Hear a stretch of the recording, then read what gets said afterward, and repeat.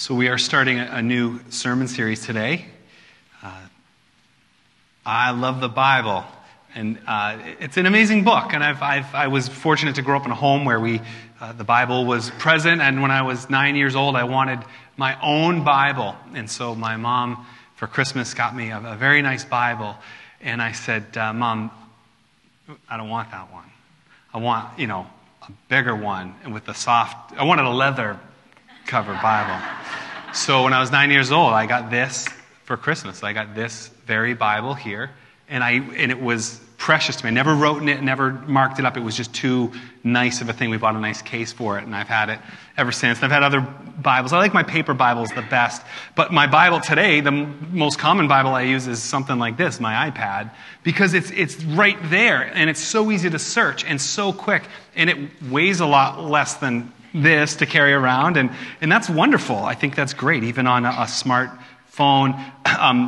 There's audio Bibles and dramatic readings of the Bible, and there's so many different ways that we have access to God's Word. There's even a story of a man who his mother loved the Bible. She was very old, and she was losing her vision and easily confused, but she loved the Bible, and her son really wanted her to have it. But she could no longer read, and then she couldn't work a computer or an iPad or even CD player, anything like that. Technology was not for her. So he heard that there was a parrot that was trained to recite the entire Bible.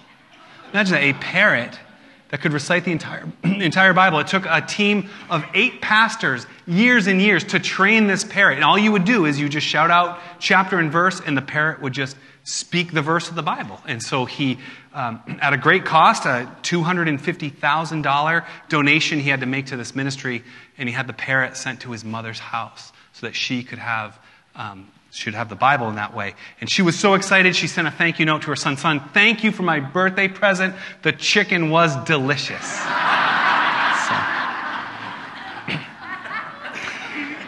I'm so sorry. I'm so sorry.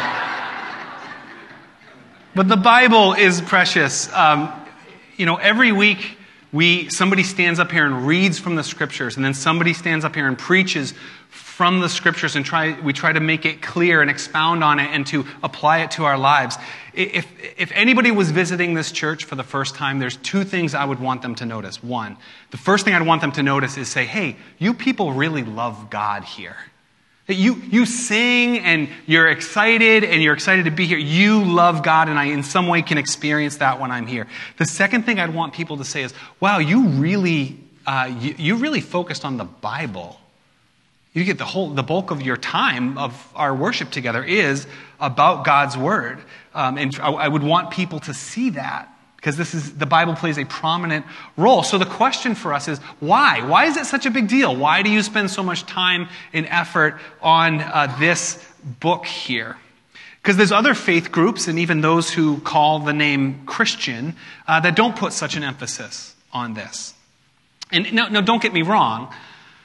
We do not worship the Father, the Son, and the Holy Bible.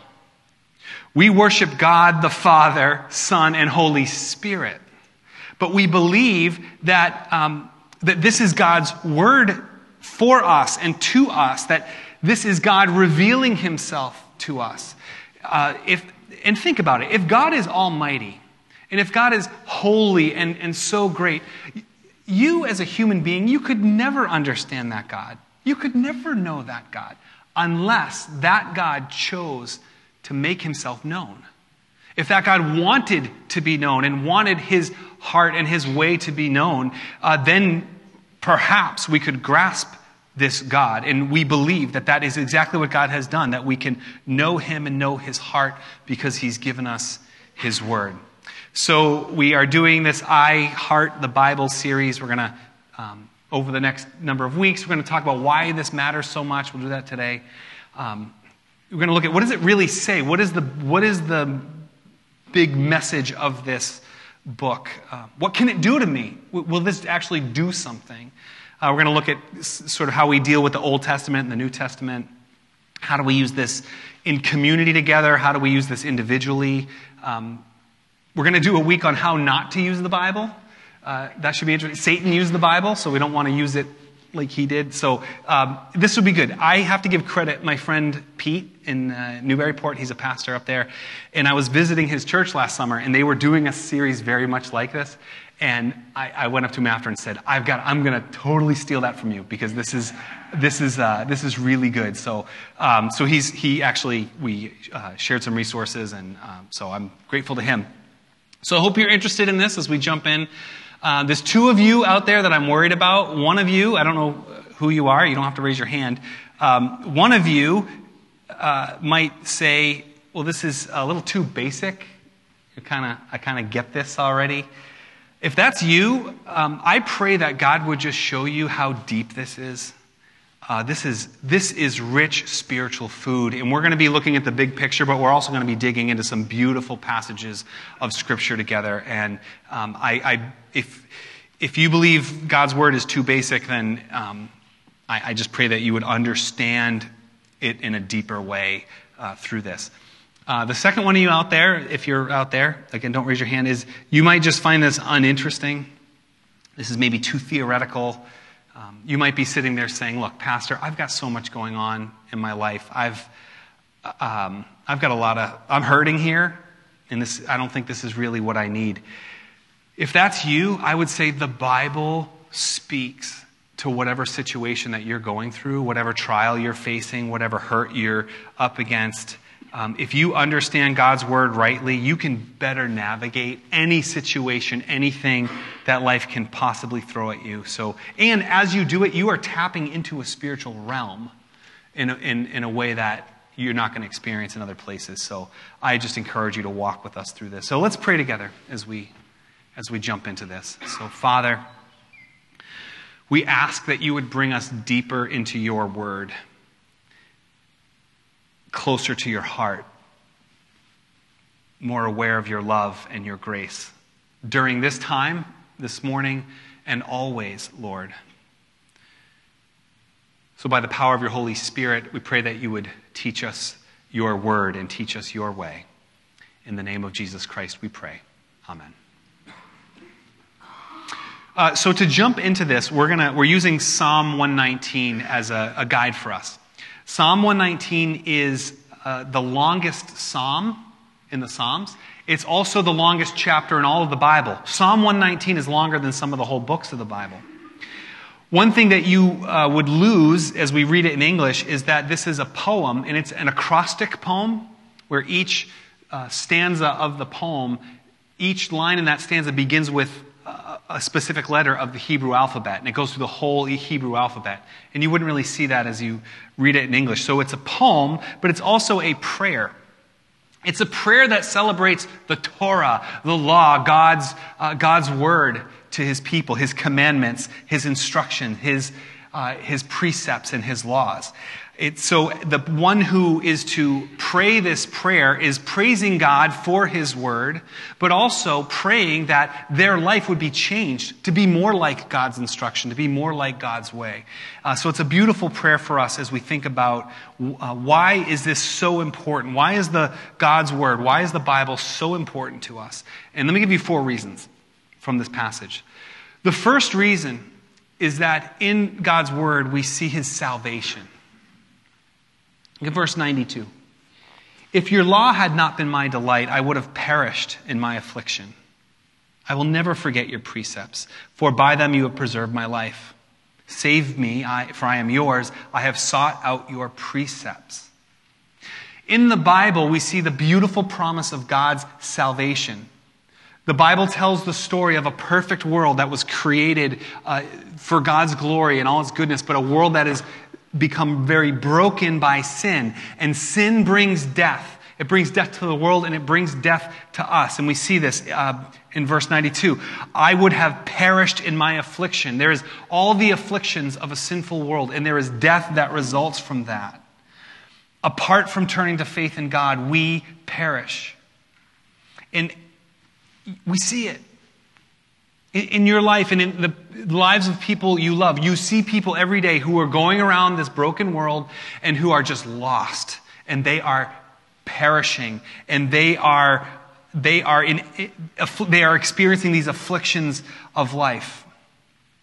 And we know in God's word that it was Jesus Christ who came to save us from that death. That on the cross, Jesus took death. He died in our place as our substitute, that we might have new life in him and be saved. And anyone who calls out on the name of Jesus, anyone who calls on the name of the Lord will be saved. Romans chapter 10 puts it this way. It says, everyone who calls on the name of the Lord will be saved. How then can they call on the one whom they have not believed in? And how can they believe in the one whom they've not heard? And how can they hear without someone preaching to them? In verse 17, consequently, faith comes from hearing the message, and the message is heard through the word of Christ.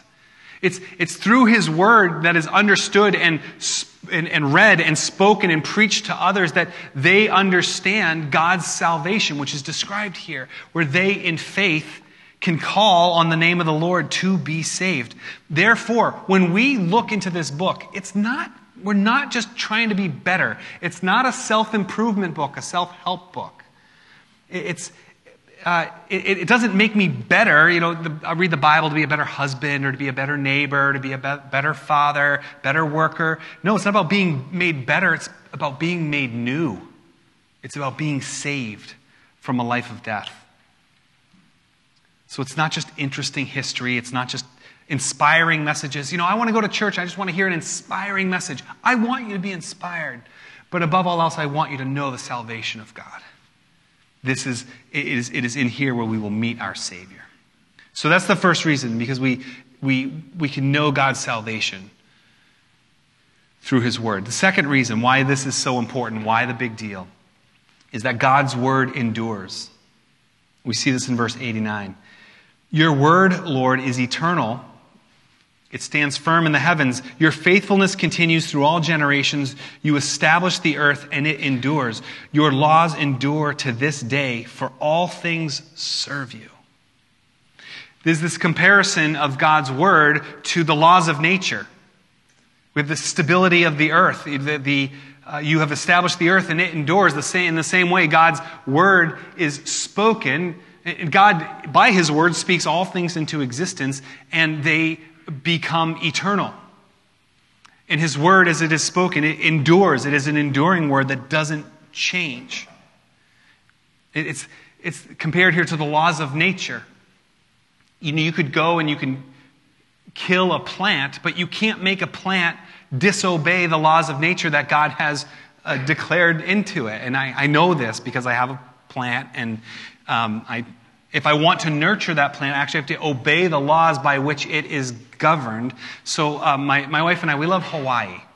And her grandparents lived in Hawaii for a long time. When she was growing up, she got to visit quite a bit. We still have family there, and it was just an amazing place. But when you step off the airplane in Hawaii, you just smell the fragrant flowers. So I want that in New England. So I have a plumeria tree. If you've visited my office in the winter, there's a red bucket with sticks. It looks like sticks. And that's my plumeria. Now, I'll tell you, my plumeria blossomed this year. It had like 6 or 7 flowers on it. And it blossomed 2 years ago as well, not the year in between, because it doesn't belong here. We don't have the conditions for it, but I'm trying to, it's bound by how God designed it, and I can't violate that. And I try with all my heart. And I had these yesterday was windy and one of them fell off, and I went to the driveway, picked it up, brought it inside, made everybody smell it and try to clean it up. It had already fallen off I call it a bush, but it's really just 2 sticks. But my point is, you can't change the law of nature the same way you cannot change God's law. His word, it endures forever. 1 Peter in the New Testament says it like this, 1 Peter 1:23, you have been born again, not of perishable seed, but of imperishable, through the living and enduring word of God. God's word endures through all generations, and it is good for us today, just as it was then. And yes, there's a great distance between when these words were written and today. And there's historical differences and cultural differences and language differences, but it's still true and it still holds firm. And that's good news for us, because this world is crazy and this world is unsettled. And we're going to go out this week, and there's going to be all these things coming at us and all these changes that we see. But God's word holds firm. It doesn't change. And it regrounds us and it reroots us in his truth, that we can navigate an unsettled world through his enduring and true word. That's why it's relevant for us today. And that's why we make a big deal of this. So in it we find God's salvation. In it we know that it endures. Thirdly, why this is such a big deal, it's our defense against evil.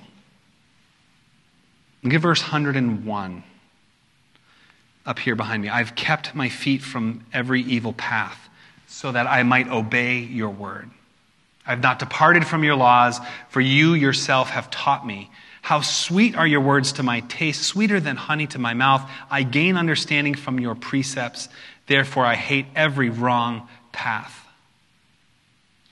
There is evil that we can do. And God's word will keep us from an evil path and put us on to his good path, a path that leads to life. We are capable of great evil. The prophet Jeremiah says, the human heart is deceitful above all things and beyond cure.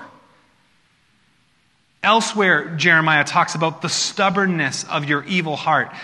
In the New Testament, James talks about our tongue, our words, saying that the tongue is a restless evil full of deadly poison. We are capable of speaking terrible words and doing evil acts. In God's word, it keeps us from that evil path as we understand his word and his world as he has revealed it to us. And there's not only the evil that we do, but there's the evil that is done to us. That evil is real and we have an enemy. Ephesians chapter 6 says, finally be strong in the Lord and in his mighty power. Put on the full armor of God so that you can take your stand against the devil's schemes. For our struggle is not against flesh and blood, but against the rulers, against the authorities, against the powers of this dark world, against spiritual forces of evil in the heavenly realms. And part of that armor is verse 17. Take up the helmet of salvation and the sword of the Spirit, which is the word of God. If we do not take up God's word into our lives, we are not defending ourselves against the enemy in the way that we should. And we need to defend ourselves.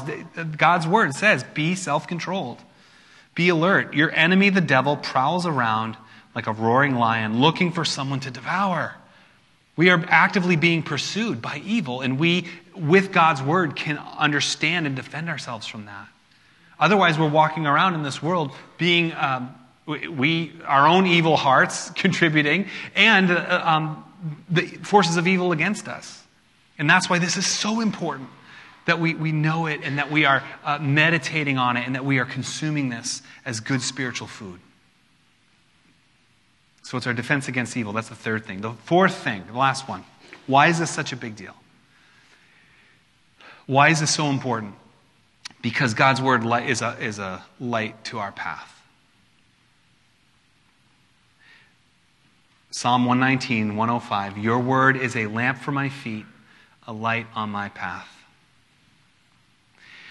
Some of you know that I have a certain relationship with Bible verses that get made into refrigerator magnets. And by refrigerator magnets, that could be a counted cross stitch. It could be a motivational poster, internet meme. It could be anything where a Bible verse is taken out of the Bible and made into an inspirational saying. This is one of those verses you may have seen on a refrigerator magnet. And my issue with those sometimes is that when you take a verse out of its context, it can kind of lose some of its power and meaning. A very beautiful verse can get misunderstood. This one right here, if you have this on your refrigerator, leave it there. Hang up that cross stitch, wear the t-shirt. This is a good one. God's word is a lamp for our feet, a light for our path. I actually agree with this one. And what a beautiful thing this is. Yesterday, I had the privilege of going hiking with my daughter. And we were going to go the whole family, and we were going to go further away. But it was, just me and my daughter, and we went to a smaller mountain. But it was a mountain, nonetheless, and we climbed together, the two of us. And we were getting near the top. We were a little cranky, a little tired. And there was a couple in front of us, and they were going very slow, which was kind of frustrating, although we weren't going so fast ourselves. But they were going very slow, and when we got right up on them, and they weren't moving over for us, we were clearly going faster than them, but when we got close enough to them, we could see that the man was blind. This guy is climbing the mountain with his cane, and he's actually almost to the summit. And he had his hand on the shoulder of the woman who he was with, who I assume is his daughter. And they are climbing the mountain one slow step at a time with her hand on his shoulder. And my daughter and I talked about that, how hard it would be to climb that mountain with all the rocks and with the narrow trail without vision. And they did let us pass by, and then I felt bad. But the point is that the Bible is that light to the path of our lives, that we are walking, and we cannot see the way, and you cannot see every rock and every hole and every cliff on the side. But just as that man had his hand on the shoulder of his daughter, that we put our hand on God's shoulder, and he is giving us the guidance and the light for every step that we take. And through that, we gain his wisdom. Look at verse 98. Your commands are always with me and make me wiser than my enemies. I have more insight than all my teachers, for I meditate on your statutes. I have more understanding than the elders, for I obey your precepts. It makes us wise as we see God's heart and we learn his way through his word. Elsewhere in the Psalms, it says that God's word makes wise the simple. Even somebody who's not that smart is made wise through God's word. It makes us wise about the world in which we are seeking to live and navigate, but it also makes us wise about ourselves. It helps us to see ourselves for who we really are. Look at Hebrews chapter 4, verse 12. For the word of God is living and active, sharper than any double-edged sword. It penetrates even to dividing soul and spirit, joints and marrow. It judges the thoughts and attitudes of the heart.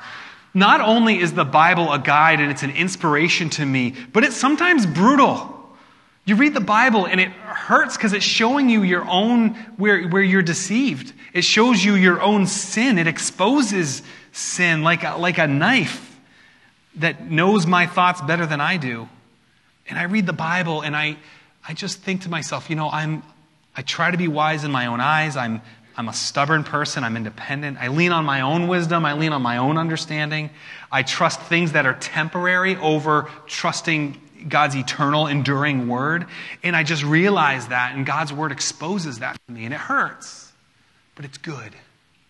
It's God refining. It is God giving us wisdom even about our own hearts. Through his word, we find his salvation. We know it is enduring truth. It is our defense against evil, and it is a light for our path. So the question we have to ask then, is it true? Is it true? And many of you say, yeah, of course it's true. I believe it's true. Well, why do you believe it's true? Well, I just do. Many people believe it's true, but they don't know why. And we're going to spend some time over this series trying to unpack this a little bit each week. But let me just quickly, and there's good reasons to doubt things that are written. And we teach our kids this, right? Don't believe everything you read. Even the news that we read isn't always accurate.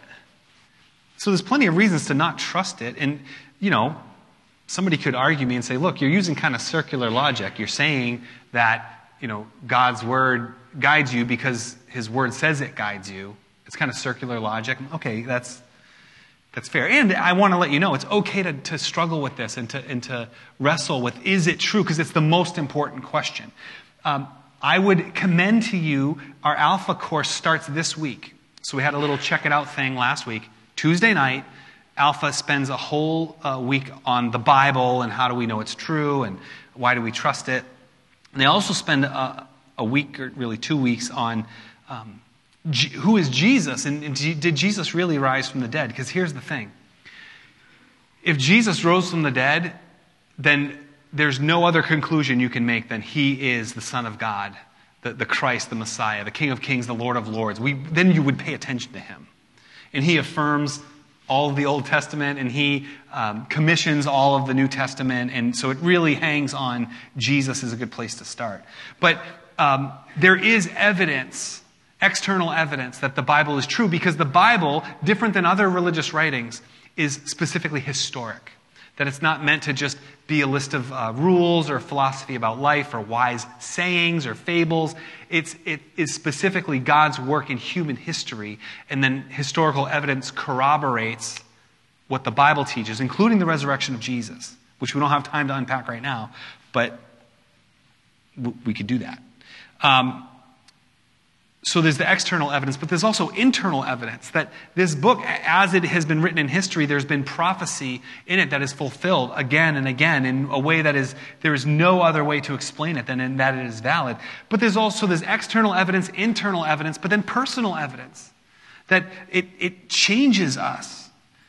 My friend Michelle, she was a Jewish woman, and her parents were Holocaust survivors, and somebody gave her the New Testament. She starts reading it, and she said, "Oh no, oh no!" And she kept turning the pages. "Oh no, Jesus is the Jewish Messiah." And so many have missed it, and it changed her life.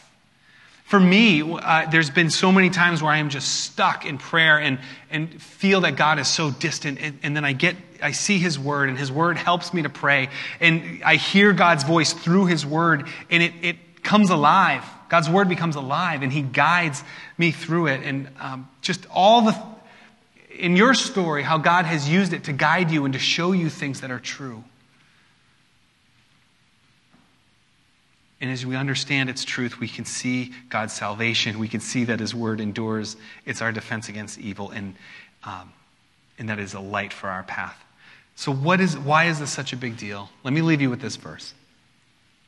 Gospel of John. This is one of Jesus' apostles. He said, "These things are written that you might believe that Jesus is the Christ, the Son of God, and that by believing you may have life in His name." Let us pray. Father, maybe today is the day that someone here says, I want to believe, and I want to have this life. I'm done messing around. I've tried to navigate this world on my own, and I can't do it. I need your wisdom. I need your word. I need your salvation in the life that I experience through it. And I turn to you in faith, Lord. And I pray that we all would turn to you in faith and in renewed faith to trust you and to trust your word. As we gather in small groups, as we, on our own, as we search your word, Lord, may we hear your voice and may it come alive for us. And may we give you all the glory in all things. We pray in Jesus' name. Amen.